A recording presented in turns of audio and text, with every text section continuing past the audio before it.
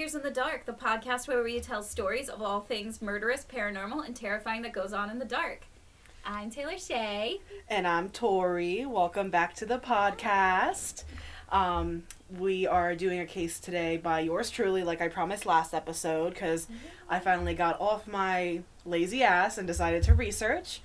And so this is a case that I didn't think I was going to be doing this quick early in the podcast, just because I have always been very interested in this case. This is one of the first ones that I really heard of, that I remember from a young age seeing in the media, like on People magazine, shit like that.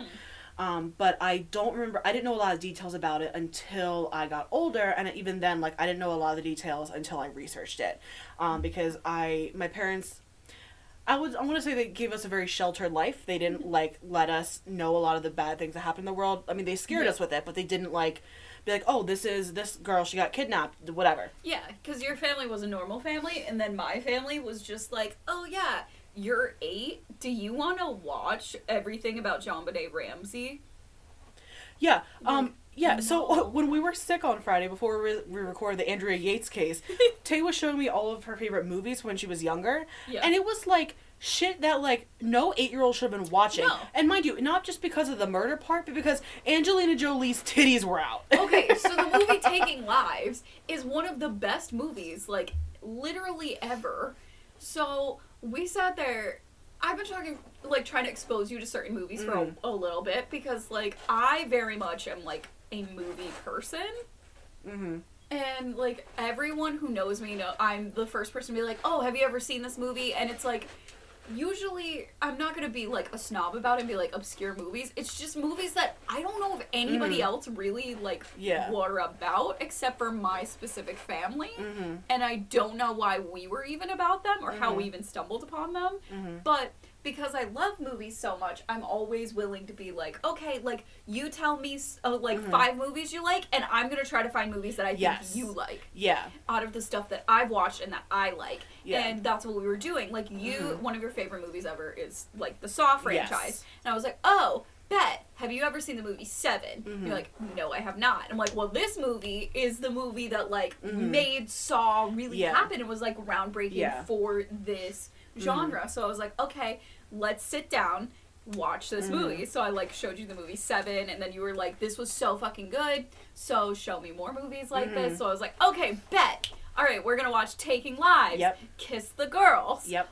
Any of these weird murder movies that I watched as a kid. And as we were watching Taking Lives, I was like, guess how old I was when I first watched this movie. Guess how old. And you were like, please tell me you were a teenager. Yeah, I was like, please. Please. And I was like, no, I was 7. I was like, what the actual fuck? And also, side note, I'm really sorry if you hear it kicking. My cat just took a shit in the litter box. Yep. So I apologize. Mm-hmm. She decided, they only use this litter box, I'm pretty sure, when we're up here or when we're in this room, because they're rude. And I don't think they really come up here other than now. Anyway, like we were saying, we had to pause for a second because my cat took a mad shit and it smelled so fucking bad. So bad she could clear a room. Yeah, and so I had to move the litter box out into the landing, not in the room, and I had to also check her paws because she likes to get shit on her paws. Mm-hmm. So, anyway, anyway, we were talking about, the movies, and so I was a huge fan of a lot of them. They were really fucking dope. I was very, very happy with them. And I was, saying that, there isn't a lot of times that movies, capture my interest and I can actually watch them for long periods of time. Excuse me. And those were some ones that actually genuinely, captured my attention, and I was, happy. I was interested the entire time. And I think the entire time, was it Taking Lives or some... Taking Lives? No. Flesh. Oh. No, Fresh. With Sebastian Stan. Yeah. Ooh. We watched that, and that's it's a new. Yeah. I think it's a newer one. It's not as old, but holy shit, it was so fucking good. And the entire time, and if anyone's ever watched Midsommar, that one scene with the cliff, everyone knows that scene. I had the exact same reaction the entire movie with Fresh that I did that one scene. My mouth was just open. Yes. I was shocked the entire fucking time. Literally every other moment that I looked over at you, you're just sitting there like mouth agape, fully shocked. I was so excited because like this movie, the first time I watched it, I was like automatic favorite for me because like I have my horror movies and like these are my favorite ones. These are the best ones. Any person asks me, I'm showing you these ones. Yeah. That, the first time I watched it, I was like, it's on that list immediately. Yep. I agree. Then I showed it to you, and it absolutely got the reaction that I like from it. Mm-hmm. So it was so good. It was so fucking good. But so, we've been watching a lot of, like, movies and stuff recently, because as we said last episode, we both had COVID. Yeah. I tested negative. You also tested negative, so it was a quick bout of COVID, but it was still COVID. But, you know, so... kind of to loop back to bring us back into, you know, the case and stuff. Yes. I wasn't brought up with a lot of exposure to true crime stuff when I was younger. I only started getting into it probably, I want to say, probably once I became an adult. So probably only like 5 or 6 years ago, but it's just like been an obsession ever since. Once I've always been interested in crime in general and what happens and shit like that, but I've never been into true crime until probably, I want to say, like I said, probably 18, 19 when I became a criminal justice major. So anyway, I remember seeing this case where, if you probably clue in, a girl got kidnapped when she was young. We're doing the Jaycee Dugard case. Because that was something that like I said, I was exposed to very early, even though it wasn't like a really big exposure. It was still like I saw it. And I recently read her book, which was fucking phenomenal. Like, highly recommend. Really excited to hear more details about it. Like, I definitely grew up knowing this case, watching some stuff about this case, just because, like, our family was so very big in true crime. But I am really excited to hear a lot more information about it. And I'm sure, like, the books especially gave you so much wealth of knowledge of stuff that they probably never put on those documentaries that I watched. Because she literally writes the book as if, like, the way that it reads is you're reading an 11-year-old writing it.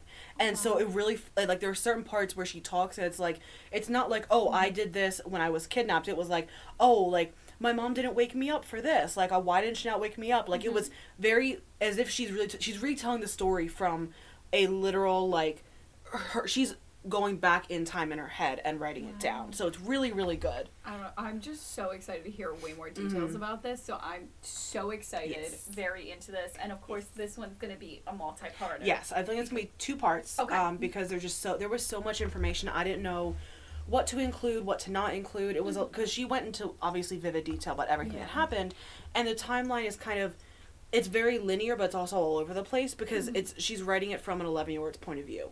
So she also had no idea, like, how, like, in her head, like, oh, I was there for a month and a half. That's an estimate. She never had a fucking calendar, so she didn't know. She didn't know, as well as one of the things that I'm sure we'll end up talking about at some point.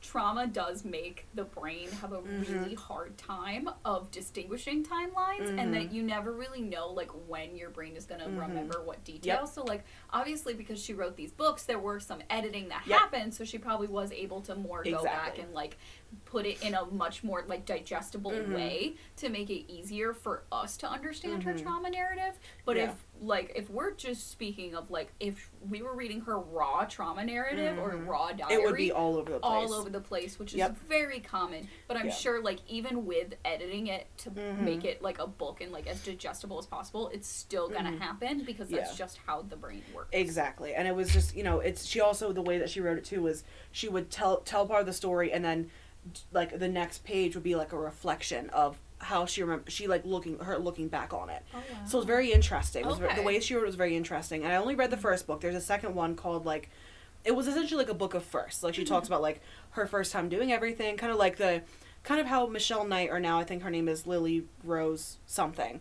the one from the Cleveland kidnappings. I'm reading her books right now. Her first book is about her time in Ariel Castro's house.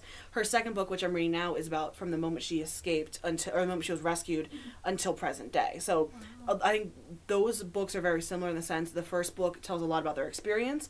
The second book tells about their experience afterwards, which is interesting. So putting that out there, I did not read Jaycee's book for the second part yet. I'm debating checking out from the library and trying to read it for the second part, because the second part mainly will focus on the rescue, on the trials, on Philip Garrido and his wife now, and on Jaycee and her girls now. So I guess with that we can kind of jump right in. So Jaycee Lee Dugard was born on May 3rd, 1980. Her parents were Terry Probin and Ken Slayton. By all accounts, though, her mom was a single mom. Ken actually didn't even know about Jaycee until after her kidnapping, because he was seen as a suspect. Because they didn't know, like, oh, maybe he found out and he wanted to take her for his own, this, that, and the other. And so it was, up until she was 7, she was raised by a single mom. And when she was 7, her mom married her stepfather, Carl Probin. And I'll get into more of their relationship later. It wasn't a good one, but, you know, we'll talk about that later. She was apparently a really shy kid, and she wrote in her book, like it was called A Stolen Life, that she got signed up for dance classes when she was younger, but was actually very afraid of going on stage in front of so many people. And she said it was actually, she was very happy because they moved from her hometown to Tahoe right before the recital, so she didn't have to do it, and she was very excited about that. And I just thought it was, like, really, really cute, and I actually, like... But I can't imagine how all this attention must be for her now. Oh, yeah. Yeah, she gets into a lot of that, like, we'll talk more about that in part 2. Very fair. But, I thought it was really cute, and I also related a lot, related a lot to her in that sense, because I was always I was in chorus and stuff in band growing up, but I was very nervous I never tried out for solos. I was always very nervous to be on stage. So I get that. And so when I was reading about her as an 11-year-old, I saw a lot of myself in her, just like the shyness, how she was as a kid, all that type of stuff. And so, she grew up in Anaheim, California, but they ended up moving to Lake Tahoe area because they thought it would be safer for Jaycee.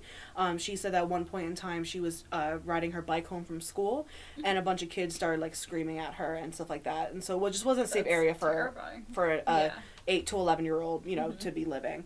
So the move happened around September of 1990, so just right after she turned 10 years old.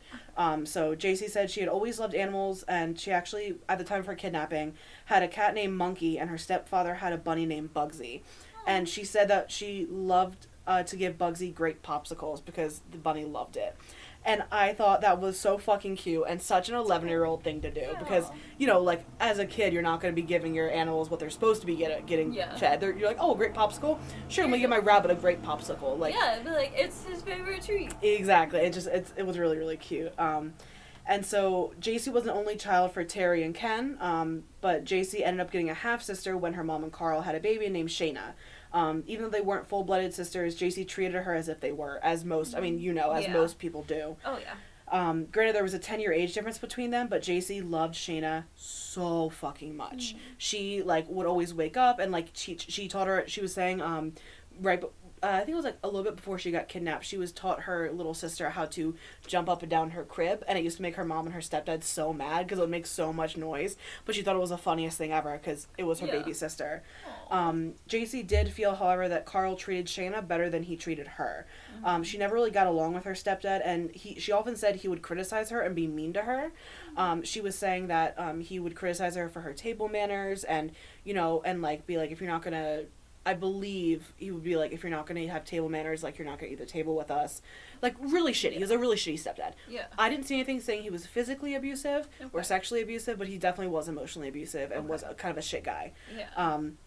And she even said the morning that she left and she got kidnapped, she called and, like, oh, I'm leaving, and he never responded because she assumed he was working on his car in the garage because he didn't really care. I don't know if her mom was aware of how Jaycee felt about Carl, but I saw in one source, I saw in a source that on the day of her kidnapping, Carl actually saw that it was happening and tried to go after the car with his bike. And I only saw it a few times, but, like, I'm not sure the truth of it, but the way the articles I do remember that. Yeah, because he, well, actually, no, I just watched a show today about it's called Inside the Criminal Mind on Netflix. We talked about it. Yeah. They did a little bit about Jaycee, and Carl caught a glimpse of Nancy and did a pretty accurate, police sketch of her. And that's the only clue that they had for 18 years until, like, everything happened. But so it's really sad because as I was researching this case, I thought, I was like, you know what, my information about her is really lacking. And I tried to find more, but then I realized there wasn't a lot to find because she was kidnapped at 11. So, like, I was like, oh, there's not a lot about her upbringing. But because she was a kid when she was taken. Yeah. So, like, you know, normally, like, in the Bucks County case, I could talk about their high school experience, a middle school experience, like, you know, and other, college experiences, whatever. But in Jaycee's case, I can't because she never got to experience any of that stuff because of her kidnapping. And I thought it was really sad because I was like, my stuff's really short. And I was like, there's nothing here. Because there was nothing. Because it got stolen from her. Mm-hmm. So I guess now we can kind of get into the down and dirty about the kidnapping. I think I kind of want to go into detail about the day she was taken because I really liked how she did it in her book. She went into a very vivid detail, which I think gives more depth to how she felt when she was being kidnapped rather than saying, oh, she was taken by Philip and Nancy, whatever. Yeah. And I will say that's where I'm getting a lot of my info from her book. So she woke up to a seemingly normal day, June day in 1991, and got ready for school, and it was actually June 10th to be exact. It was only a few weeks away from the last day of the school year. She talked in her book about how she put on her favorite outfit, which was pink stretchy pants and a kitten t-shirt, which, like I said before, she was an avid animal lover. So it reminded me a lot of how I would dress when I was younger. So very, very 90s. Very 90s, like, little kid outfits. Thing to say, but like, oh, my favorite thing is these stretchy pants and my like kitten t-shirt. Exactly. Like, and like I said, she was an avid animal lover. Baby. Exactly. This is gonna be a tough one. So yeah, content warning: child abduction, child rape, sexual abuse, religious trauma too as well. Yeah. Just put that out there. She was also wearing a pink cardigan because she thought it was going to be cold out. And so she actually will also like to accessorize sometimes as, you know, a girl after your own heart. Yeah. So she was trying to find, I believe it was a necklace or a bracelet she had bought at a craft fair, but she couldn't find it. And so she's like, fuck, I can't, well, she didn't say fuck, but she's like, I can't find it. So instead, she slipped a small butterfly ring with a diamond in the middle on her pinky finger. Her mom had actually gotten her this when she was 4 years old, and it was really, really special to her. Keep this in mind, it comes back later. Okay. But she said she had to put it on her pinky finger because she outgrew it, and so she could only fit on her pinky finger. She then quickly eats some breakfast and debates asking her stepdad to let her stay home because she was feeling a little queasy, but she decided against it because she didn't really want to spend the day with him because it was just her, the baby, and him, and she didn't really like him.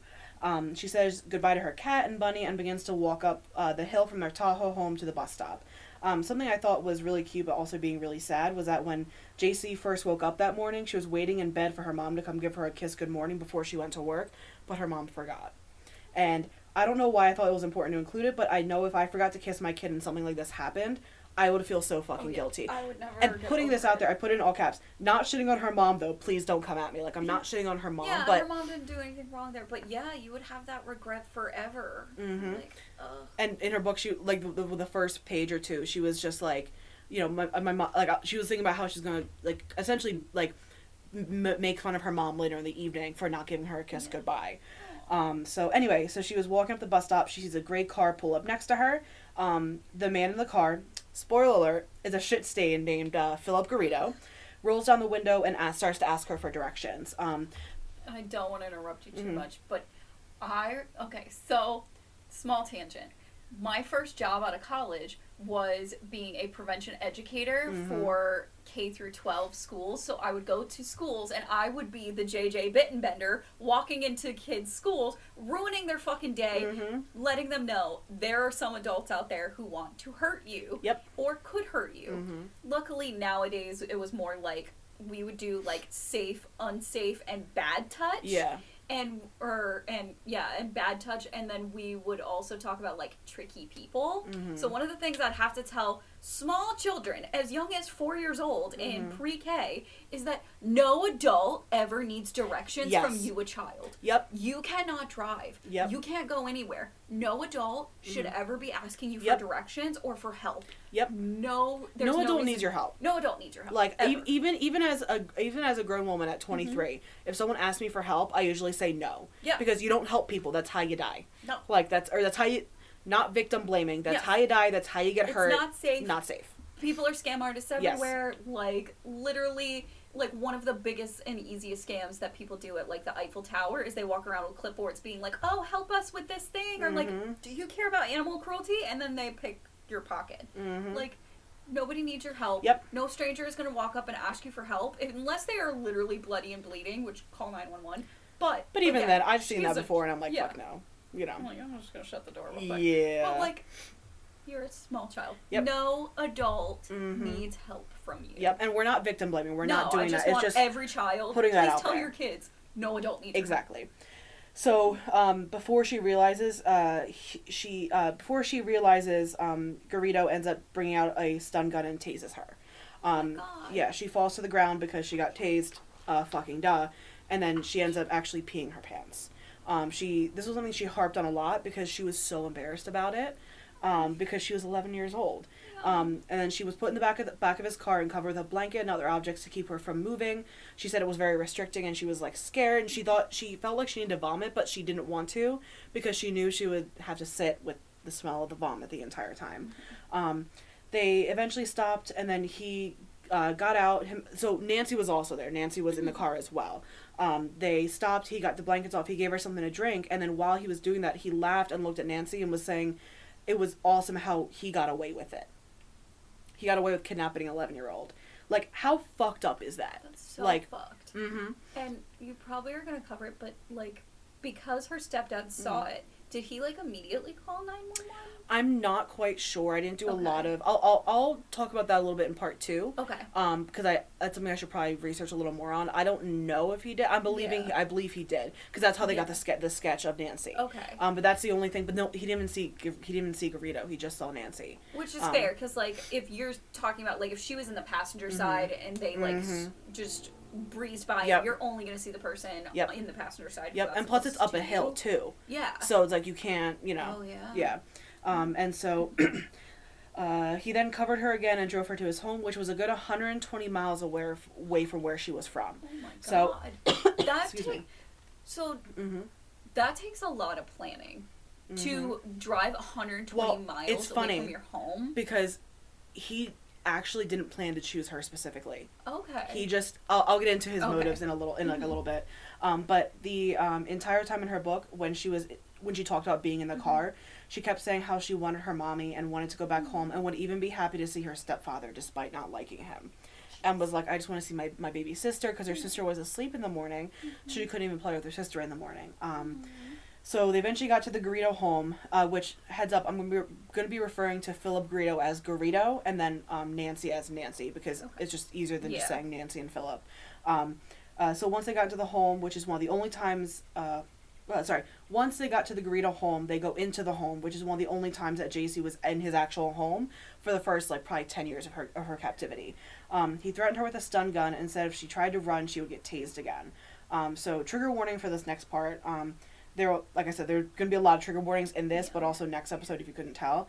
He then led her to the bathroom and instructed her to get naked and also undress. He made her touch him, and then gets in the shower with her. He washes her off and shaves her armpits and vagina so they don't have any hair on them.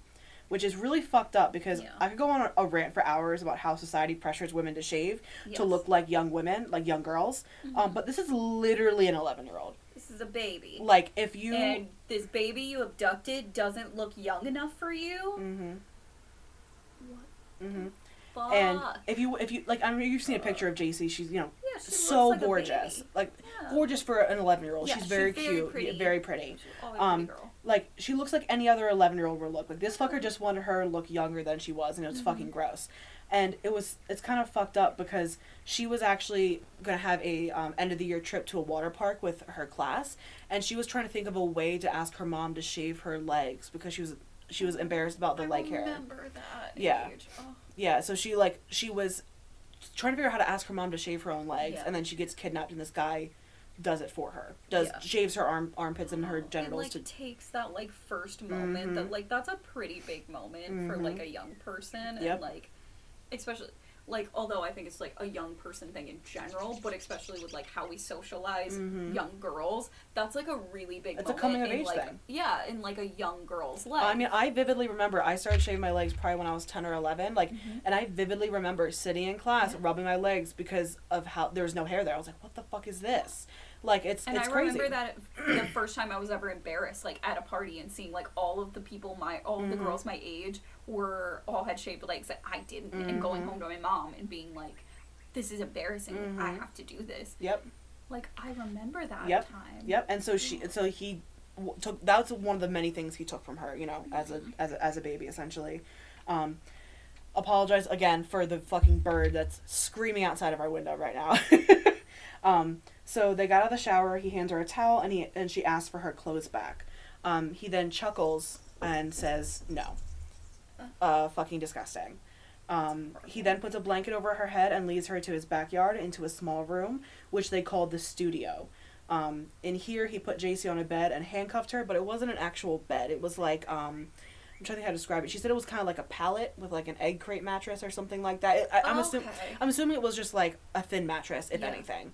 Because there's not a lot of pictures of inside there, because she was there for 18 years, so it changed, obviously. Yeah. But so, he handcuffed her to this quote-unquote bed. He only gave her a bucket to go to the bathroom in and would only uncuff her when he brought her food once a day. And that was pretty much the first week or two she was there. That was it. So another trigger warning for this next part, child rape and sexual abuse. It was after a week of having Jaycee that Philip raped her for the first time. I'm not going to go into details because it's really graphic, and how she describes it is really it's the way she describes it is the way an 11-year-old would describe being brutally raped, and it was really hard to read.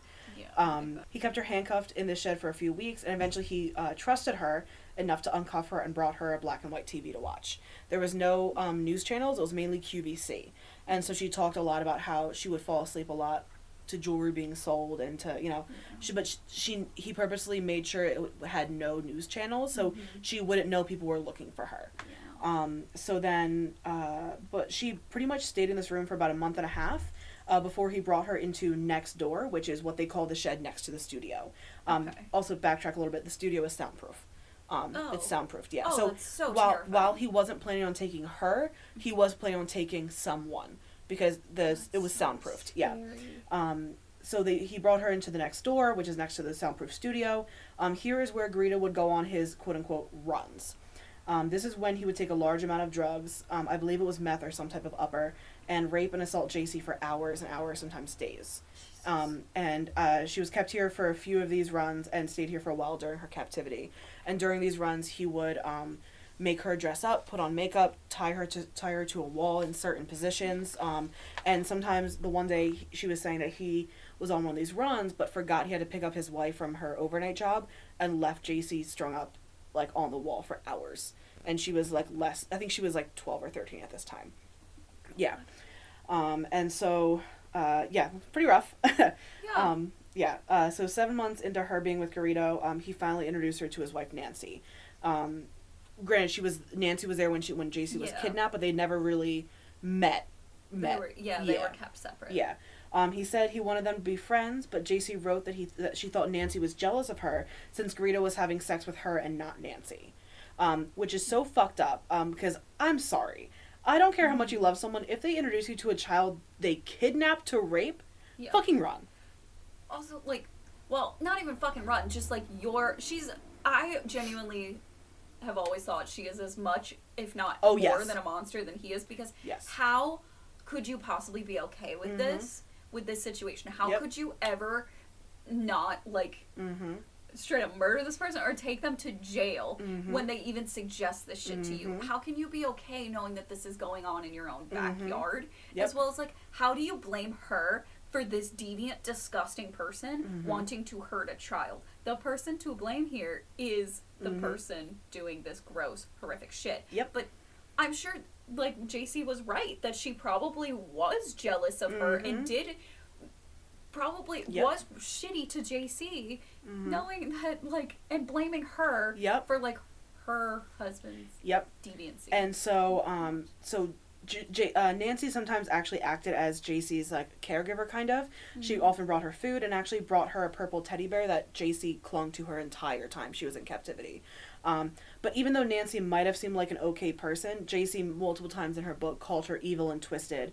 And Nancy, often berated Jaycee and, was a massive fucking cunt to her because, she's jealous of this 11-year-old girl. Who is a victim. Who's a fucking victim. And who has no choice in any of these things, took no part in this. And it kind of, it always baffles me and sometimes, makes me spin out thinking about the justification these women must have to do in their minds to try to blame someone else for the bad behavior of the person who was promised to be faithful or to be good to you. Yeah, and we'll get into how they met in a little bit, and how Nancy and Philip met, and it'll show that, like, she, from the get-go, didn't give a fuck about anything he did. Like, any of the crimes he's previously committed or was going to commit, you can tell she didn't give a fuck. She's gross. I understand how the fuck these people exist. Yeah, exactly. It's like people, like, morbid, like, Ash and Elena always say, like, how do you find more than one person who wants to do this type of shit? Like, to my knowledge, Nancy never directly, like, physically or sexually assaulted Jaycee. She's not physically culpable, but she was definitely a part of the, like, fucking with Jaycee, like, you know, because apparently there was one birthday, I don't have it written down, so I'm kind of going off the top of my head.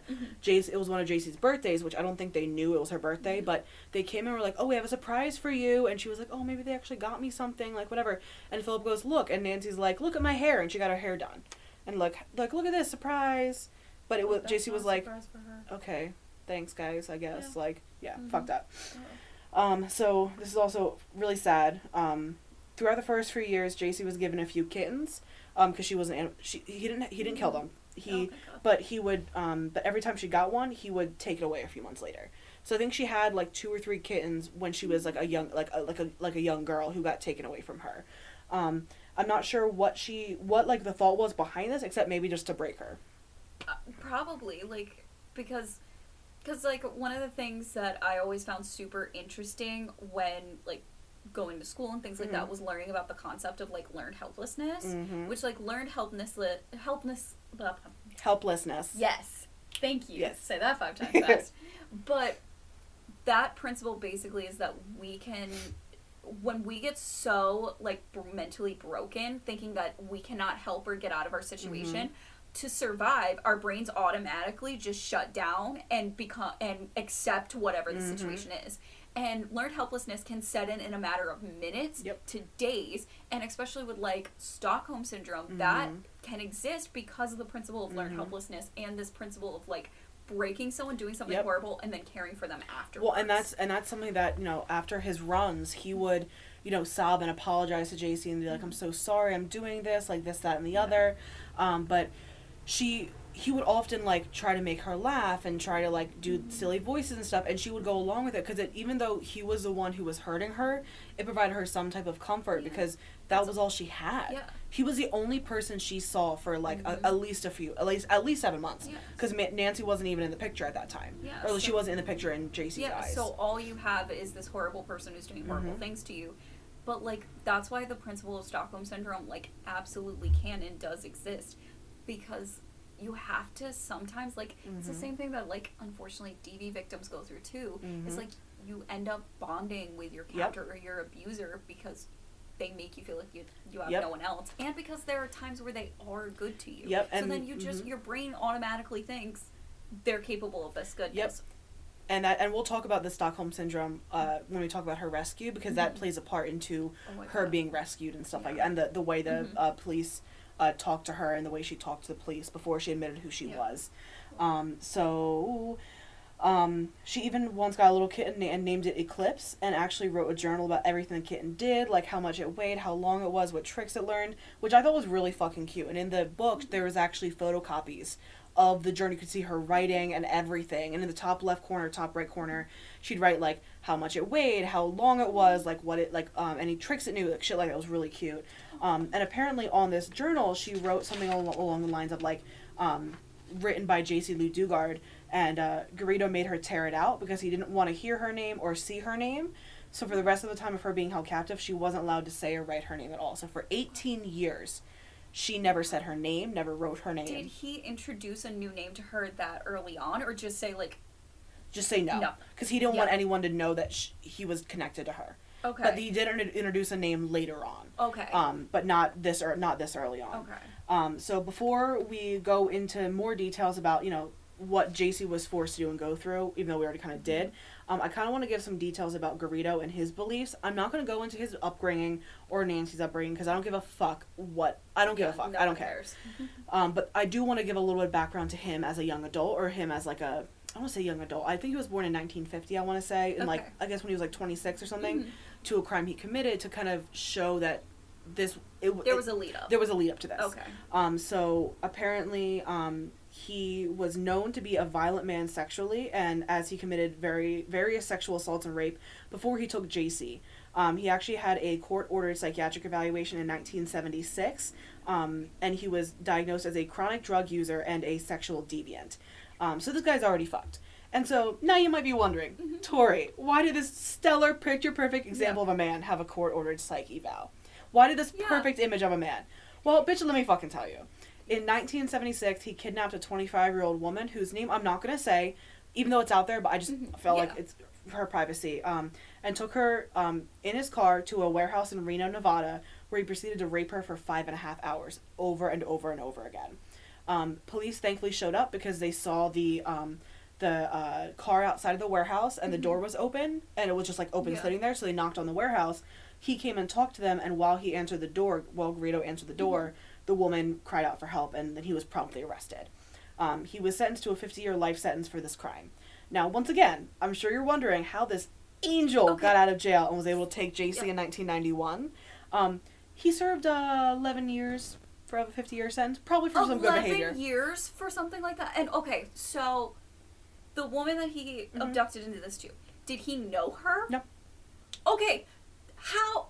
Okay, 11 years. So everything that happened to Jaycee was entirely preventable? Yes. Yep. And how do you ever let a person like that out? Ever. Yep. That person is absolutely capable of doing everything that he did to Jaycee, more, probably could have been a serial rapist, serial murderer, and you're going to let this person out. Like, that crime in and of itself shows that this person is capable of absolutely everything that's horrible. And he was released even though he was diagnosed as a sexual deviant. And he apparently, I saw other places that apparently he would go to, this was prior to the rape, he would go to middle school and high schools and just jack off in the parking lots. Like, so this guy's fucked up. Like, born and bred pedophile. Like, fucked up. So he was released 11 years later into the care of the federal parole authorities in California, where he began residing with his mother, who had dementia, and his wife Nancy, who, oh, by the way, he met her while she was visiting her uncle in federal prison. That's right. He met her while she was a visitor at the prison, and they got married in prison. So it's not like she met him after prison and was like, and he omitted this. No. He met her while he was in prison. And they got married in prison. Yeah, so, like, and yeah. Hello? I have so many questions to your mental state. First off, unless you're in a situation like I am, where, like, you have an uncle that you consider, like, a brother, why are you visiting? Any other than, like, my brother, who's biologically my uncle, but, like, wasn't really raised as that to me. But, like, I'm not close enough to any of my uncles that I would visit them in prison. Nope.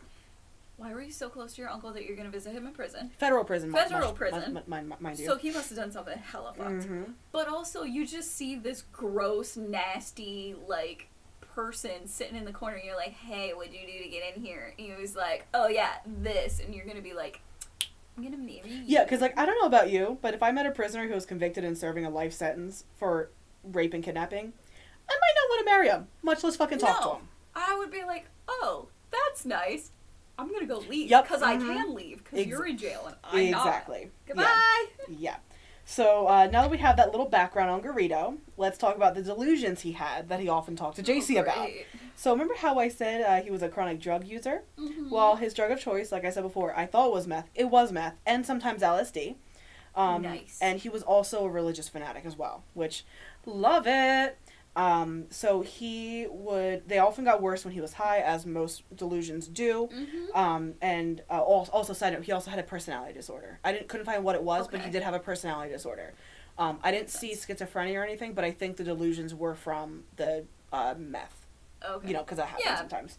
The fun stuff. Yeah, he thought there were voices coming from the TV, and even though it was just playing static, and would often ask Jaycee and his wife if they could hear them. She often remembered him getting a device called the bionic ear, which I'm not sure what that was, but he would force her to sit in front of a static TV with these headphones on her, being like, you can hear it, right? You can hear it. You can hear that, right? Can you hear me? Like, it was fucked up. And then she raised it. Sometimes she would say yes because she was afraid of him. Yeah. She didn't know what he was going to do if she said no. Exactly. And so he also told her that angels were the reason he kidnapped her. And the angels did this. They allowed him to get away with it because he was getting too close to their realm, and them allowing him to kidnap Jaycee would keep him out of their realm. Okay. So, like, I'm sure at some point we'll probably end up covering Richard Ramirez. Yes. He is the only one that, like, sometimes kind of makes sense to me, because they were like, oh, the devil, because, like, the devil's supposed to be a bad dude. How do these guys who are doing something horrible think that, like, God or, like, angels or what is supposed to be good and right is on their side? You're stealing a child's childhood and her entire personhood, and basically, like, you're stealing this person's soul, and you're gonna be like, oh, yeah, the angels are on my side.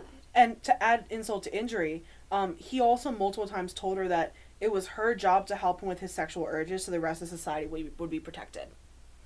Fuck that. And it's like, and Jaycee literally wrote, like, why is it my job? Why do I have to be the one to do this? Like, she's like, why am I the one who has to deal with this so the rest of society can be protected? I'm a child. Yeah. Like, you should be what's protected. Exactly. So just to, catch us all up, at this point, it's 1994. So it's been 3 years since, 3 years since she's been kidnapped. 3 years? 3 years since she's been kidnapped. It's now Easter. She gets a home-cooked meal from Nancy and Garrido, and she said it wasn't very common for it to happen. She normally would just get fast food. As we see, I feel like a lot of kidnappers tend to do that with their victims, i.e. Ariel Castro only fed Michelle Knight, Gina De Jesus, and Amanda Berry McDonald's. Like, they only were fed that type of stuff. So she was like, oh, that's nice, like a nice home-cooked meal. At this point, she had also gone back from the next door to the studio. Okay. So she's moved back. This is where I got a little confused with researching. There's a lot of back and forth to different areas. So she was originally in the soundproof studio, moved to next door for a while where there was 2 rooms, and there was a better bed, like a pull-out sofa, stuff like that, and then she was moved back to the soundproof studio. At this point, they then sat her down and explained that they thought she was pregnant. Mind you, at this time she was just about to turn 14. Oh my God. And she said that she knew something was different because she felt weird and she felt like she was waddling instead of walking, and she had gained weight, but she didn't know exactly what it was. So she wrote in her book that she was scared, but eventually she began to feel less alone due to knowing she would have someone with her soon, even if the circumstances weren't good. So she gave birth to her daughter on August 18th, 1994, only 3 or 4 months after her 14th birthday. So she was 14 years old when she had her first child. And she did so in the next door shed they moved her back into once she was giving birth. There was never any hospital. There was no, doctors. They watched YouTube videos, and they let her watch, like, it was a certain doctor, doctor something on TV to prepare for the birth. So it was kind of like, that's, yeah. She is so lucky to have survived childbirth as a tiny 14-year-old. Yep. Your hips aren't even wide enough to do that safely. Like, she could have died from this. Yeah. So, she hasn't released the name of her children, because, spoiler, there's another baby coming, to protect them, and I think that's a really good idea on her part. And absolutely agree. Even though I didn't do a lot of deep digging, but I did search up, like, Jaycee Dugard children, I could not find their name or their face anywhere. Good for her. The only pictures I was able to find was ones that she released of them as babies, and there's nothing that you could, they're a baby. They look like every white baby ever. Looks like every baby. Exactly. But in her book, she called her oldest daughter A, which, so we'll call her A as well. Okay. So Jaycee learned how to nurse the baby and take care of the baby through TV, but was still having a really hard time. Granted, she's fucking 14 years old and also being still raped. She recalled breastfeeding as being very strange and sometimes would like a break from her daughter, but also hated when her daughter was apart from her. Because that was her comfort. That was the only other person. That was the one good person that she knew. The only other innocent person. Yep. That exists. Exactly. So after her first daughter's birth, Jaycee says that Garrido wouldn't rape her as much, but would still do so when he took drugs. And she just eventually started to appease anything he wanted, just because you want to keep yourself safe and the baby safe. Exactly. She says the final time he raped her was when her second daughter was conceived. So she was 17 when her second daughter was born on November 13th, 1997, which is literally not even 6 months older than me. So in her book, she calls her youngest G. So we have the oldest, who at this time was around, I think she was around 3.5, 4 years old when the youngest was born. So the oldest is A, youngest is G. Okay. Apparently Garrido loved these children and did indeed act as their dad, and they called him Dad.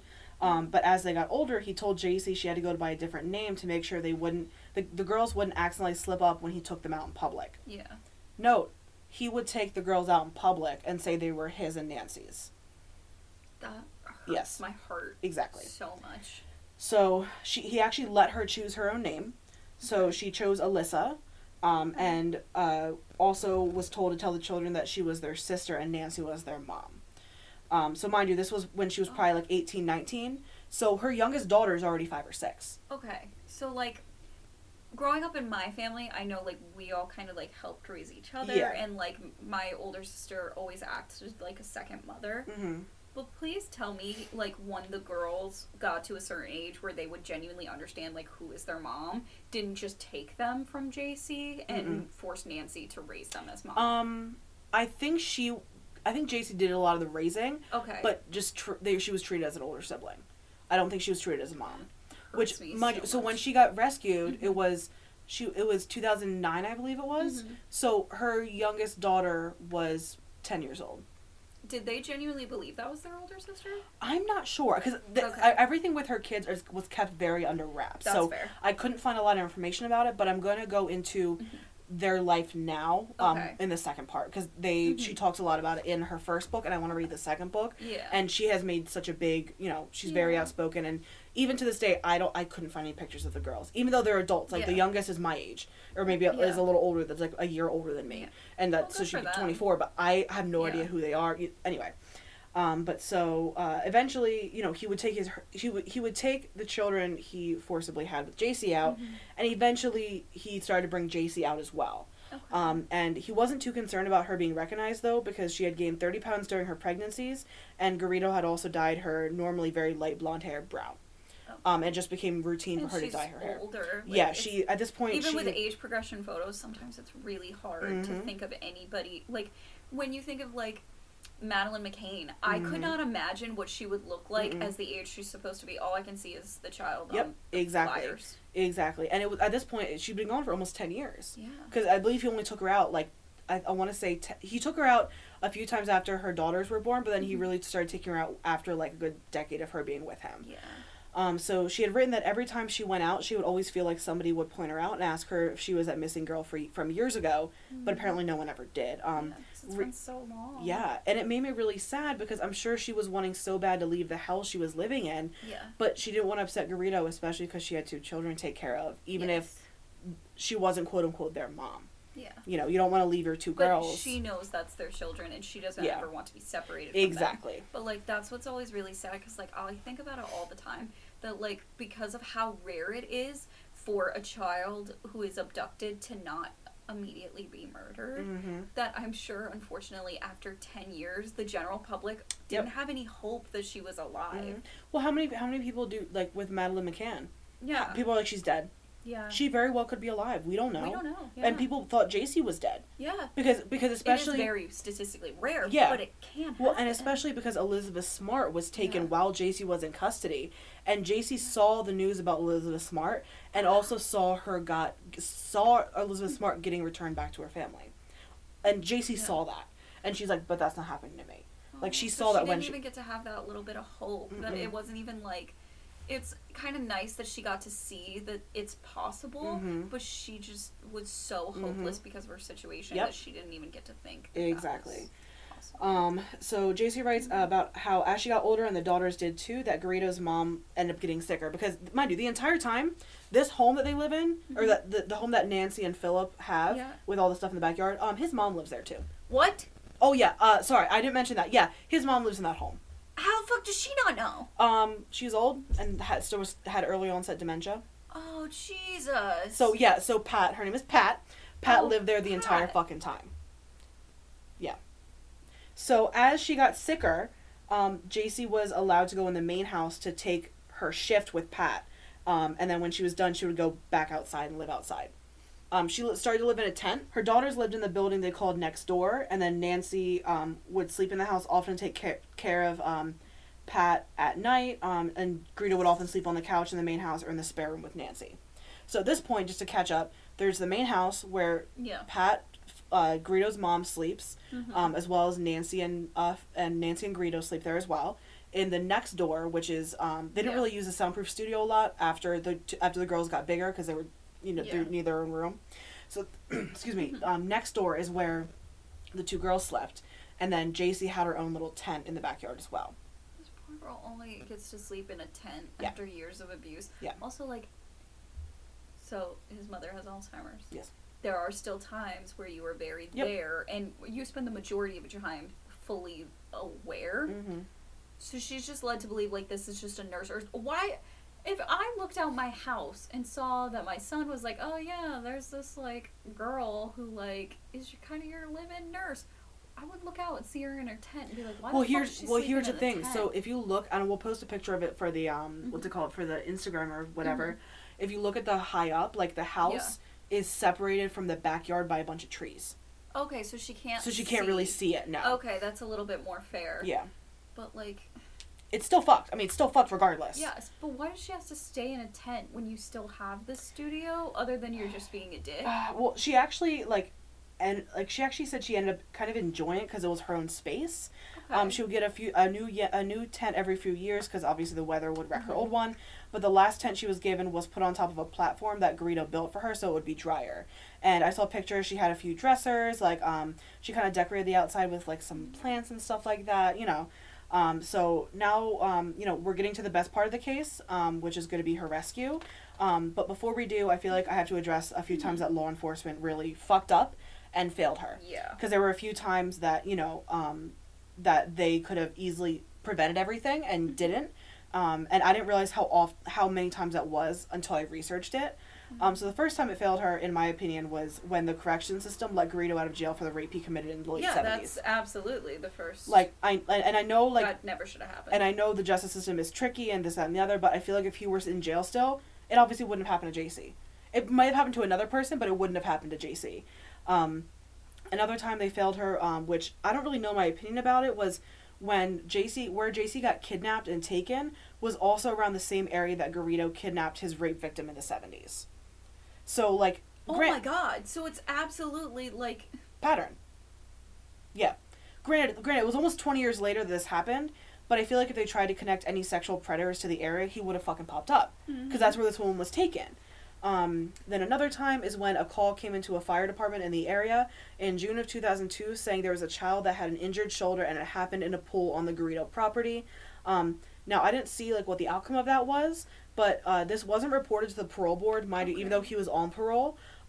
Even if it was, they had no... Was it one of the girls? Or was it a neighborhood kid? No, I think it was one of the girls. It was on the Greedo property. And they would not let anyone on the property, obviously, because they had Jaycee and the two daughters. But the parole board had no record of any juveniles or pool on the property, so if they looked into the call, they would have found something. Found all of them. Exactly. Oh, I forgot to ask this earlier, and sorry to keep interrupting. You're good. Did the girls go to school? Like, Jaycee homeschooled them. Oh, okay. She homeschooled them, and then something else I forgot to mention too. He ended up running a printing business called Print for Less, and Jaycee was the one who, like, he did like Greedo tried to do like graphic design, but was really shitty at it. Yeah. So Jaycee was like, oh, let me try. Like, let me go on the computer and try. So she ended up working for whoever bought stuff from Print for Less was all that was made by Jaycee. She would wake up, because at this point her girls were old enough to kind of take care of themselves. So they would wake up, they would take care of Pat, she would do her stuff for Print for Less, and that's how they made money. Was Jaycee did all the stuff. Yep. It was like business cards, wedding invitation, shit like that. Yep. Forgot to mention that. Yeah, and she homeschooled her girls online, like, and mind you, she had the education of an 11-year-old, and she homeschooled all her girls the entire time. Yeah. So I'm speechless. Yeah, exactly. Okay. So, to go back, because I feel like there's a bunch of stuff. Sorry. No, you're good, because there's stuff I forgot to add in, because there's so much information. Yeah. So then, finally, there was a call placed to police by a neighbor of Greedo's in 2006 that reported children living in tents in the backyard, and the neighbor said that Greedo had sexual addictions and he was psychotic. So police showed up to the home, talked to Greedo in the doorway about how if there were people living in the backyard, there'd be a code violation, and then talked to her for about 30 minutes, and then fucking left. So you didn't even check the backyard? Nope. You just yelled at him about it, didn't check the backyard? Didn't even say, oh, it's not safe to keep kids out there. Yeah. They said, oh, it's going to be a codes violation. So... Well, okay, like, that's very frustrating, but also, like, if you think someone's breaking the law or breaking code, why aren't you fucking looking? Mm-hmm. That makes me more angry. It reminded me a lot of the Cleveland kidnappings, the Ariel Castro case. How, like, just knock on the door, no one answers, they're like, oh, it seemed fine, and just walks away. But also, like, so the neighbor who called that in said that he had sexual addictions. What had he told you, or did you see to believe that, to call the police to say that? I need to know right this second, who are you? What gave happened? You that idea? Exactly. I mean, maybe it was the fact that maybe, like, if you were to look in his trash, you'd see a bunch of, like, weird fucked up porn magazines that he would, like, cut and paste, like, pictures of kids into when he was doing these runs with Jaycee. Oh, yeah. Part of the runs, I feel like, okay, I'm going to apologize. Like, I am very bad at having a linear train of thought. I have very bad ADHD. But, yeah, during his runs, he would, when he would have Jaycee, like, dress up and shit, he would have her jerk him off as he was looking through these magazines that he had pasted pictures of kids into. I want to die. Yeah, so love that. Yeah, so he collected child porn, obviously, because he's a fucked up. Okay, but like, if you found this child pornography, why would you just why would you describe this as he has sexual addictions? If I fucking saw that, I'd be like, this guy has kitty porn. Come fucking get him. Get him out of my neighborhood before I rip him out by his hair. Because my idea of a sexual addiction is not being able to jack off without watching porn. You know, and I get it. Like, shit happens. You know, like, if I don't know who I would ever describe this as or how I would ever describe this, but, like, my train of thought would be like, this person has sexual addictions. I would think they're a sex addict. Exactly. That, like, oh yeah, but, like, they just, like, have to have it all the time. They keep, like, hitting on me and being kind of weird, or hitting on everybody and being kind of weird. That's not what I describe as a sex addiction or sexual addictions. I describe that as crime. Correct. Straight to jail. Straight to jail. Go there. So, like, they didn't even bother to check the fucking backyard. And after, this is the part that really just grinded my gears, if that's the right word. After Jaycee and her girls were rescued, the police department issued an apology to them. I don't want your apology. And was like, sorry, we fucked up. Sorry. Sorry that we fucked up and kept you in captivity for longer than needed. Sorry. Also, sorry we fucked up in every fucking way. Sorry. Love that. Nobody cares about your apology. Lovely. Your apology is dog shit. Yes. And then, so finally, in my opinion, one of the biggest failures of the justice system was the fact that Greta was incorrectly categorized as only needing low amounts of supervision on parole, when in reality he should have been getting much more monitoring. All the supervision. Oh, and here's another one. Oh, here, get ready for this. You're gonna flip your shit. Apparently, there was a time when a parole officer visited the home and saw a child, and when he asked Garrido about whose kid that was, he said it was his brother's daughter, and the parole officer didn't do anything to verify it. Not call his brother or anything, but if he did, the parole officer would have found out that Garrido's brother doesn't even have any fucking kids.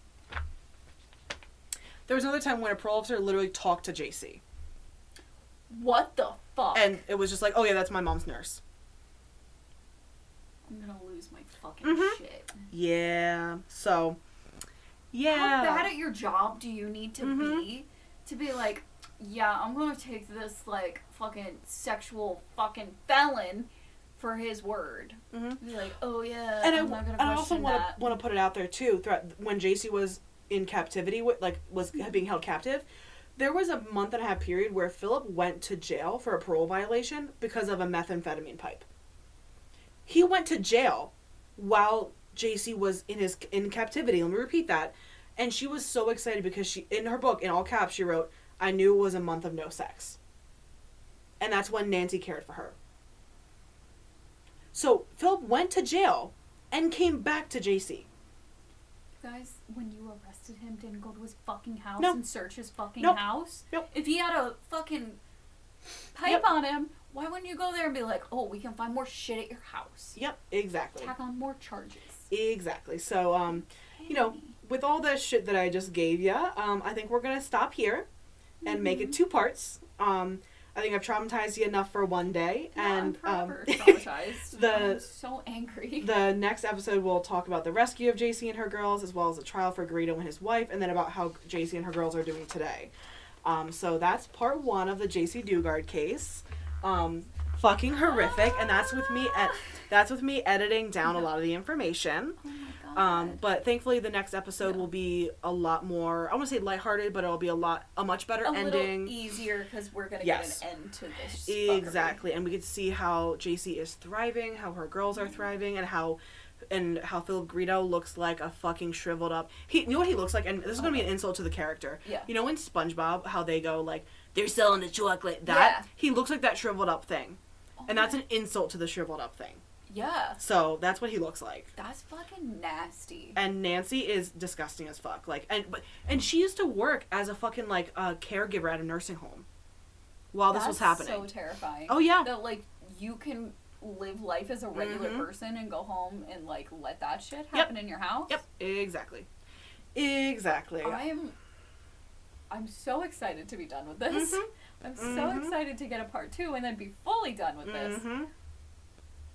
Oh my God, my heart just goes out to her in every fucking way, and I'm so sorry to her. And like, there is not enough suffering that can happen to Nancy and Philip.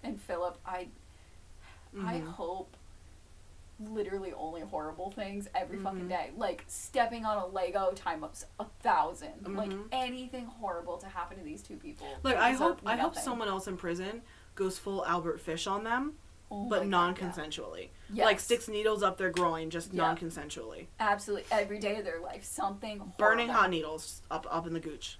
Absolutely. That's the only good punishment. You know what should happen to fucking Philip? What happened to Sebastian Stan in Fresh? Yes. Bite his dick off. Bite it. Bite his dick off. Bite his dick off. Bite his dick off. Oh my God. Yeah.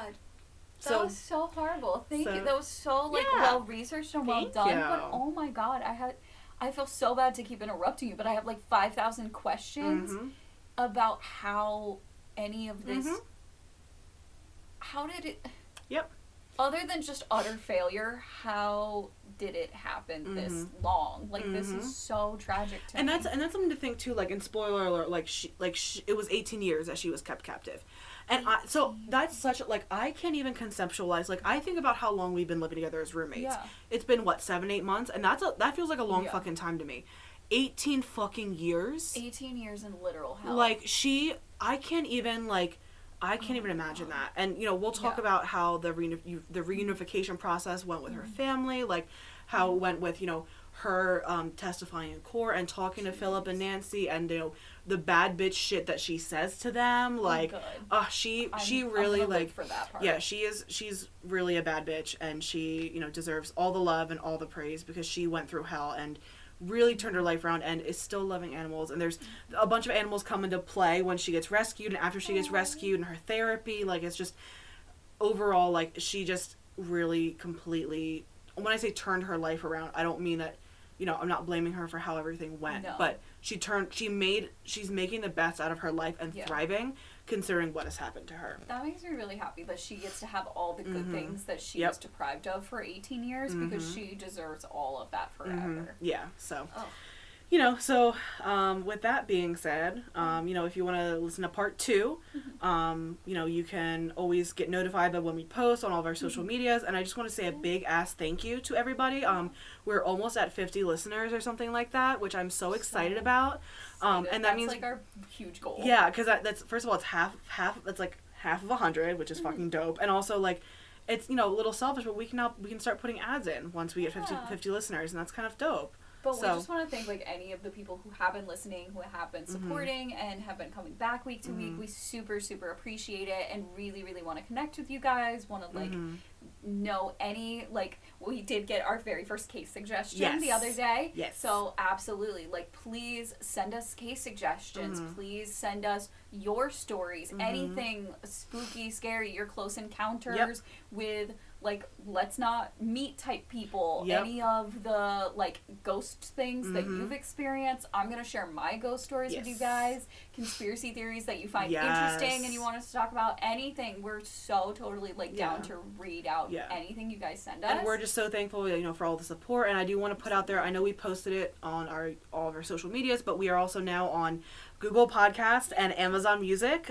So now you can listen to us on Anchor, Spotify, Google Podcast, as well as Amazon Music. I'm still working on Apple Music. It's going to be a little bit of a hard time, but you know, for now we've got four pretty big platforms to listen on. So if you want to follow us on Instagram, you can follow us at Figures in the Dark. And then if you want to follow us on Twitter, you can follow us at Figures in the Dark, but dark spelled DRK. And then you can follow us on Facebook at Figures in the Dark. You can send us a wicked cool email about all the case suggestions. At figuresinthedarkpodcast@gmail.com. And then, so yeah, I guess that's pretty much it. So, you know, thank you guys for listening. Subscribe, rate us on any of those listening. Tell your friends, tell your mom, tell your cats, tell everyone. Just even if play it for your cats. Play it for your cats.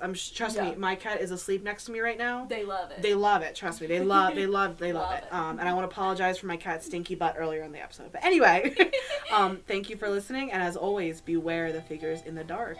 All right, bye.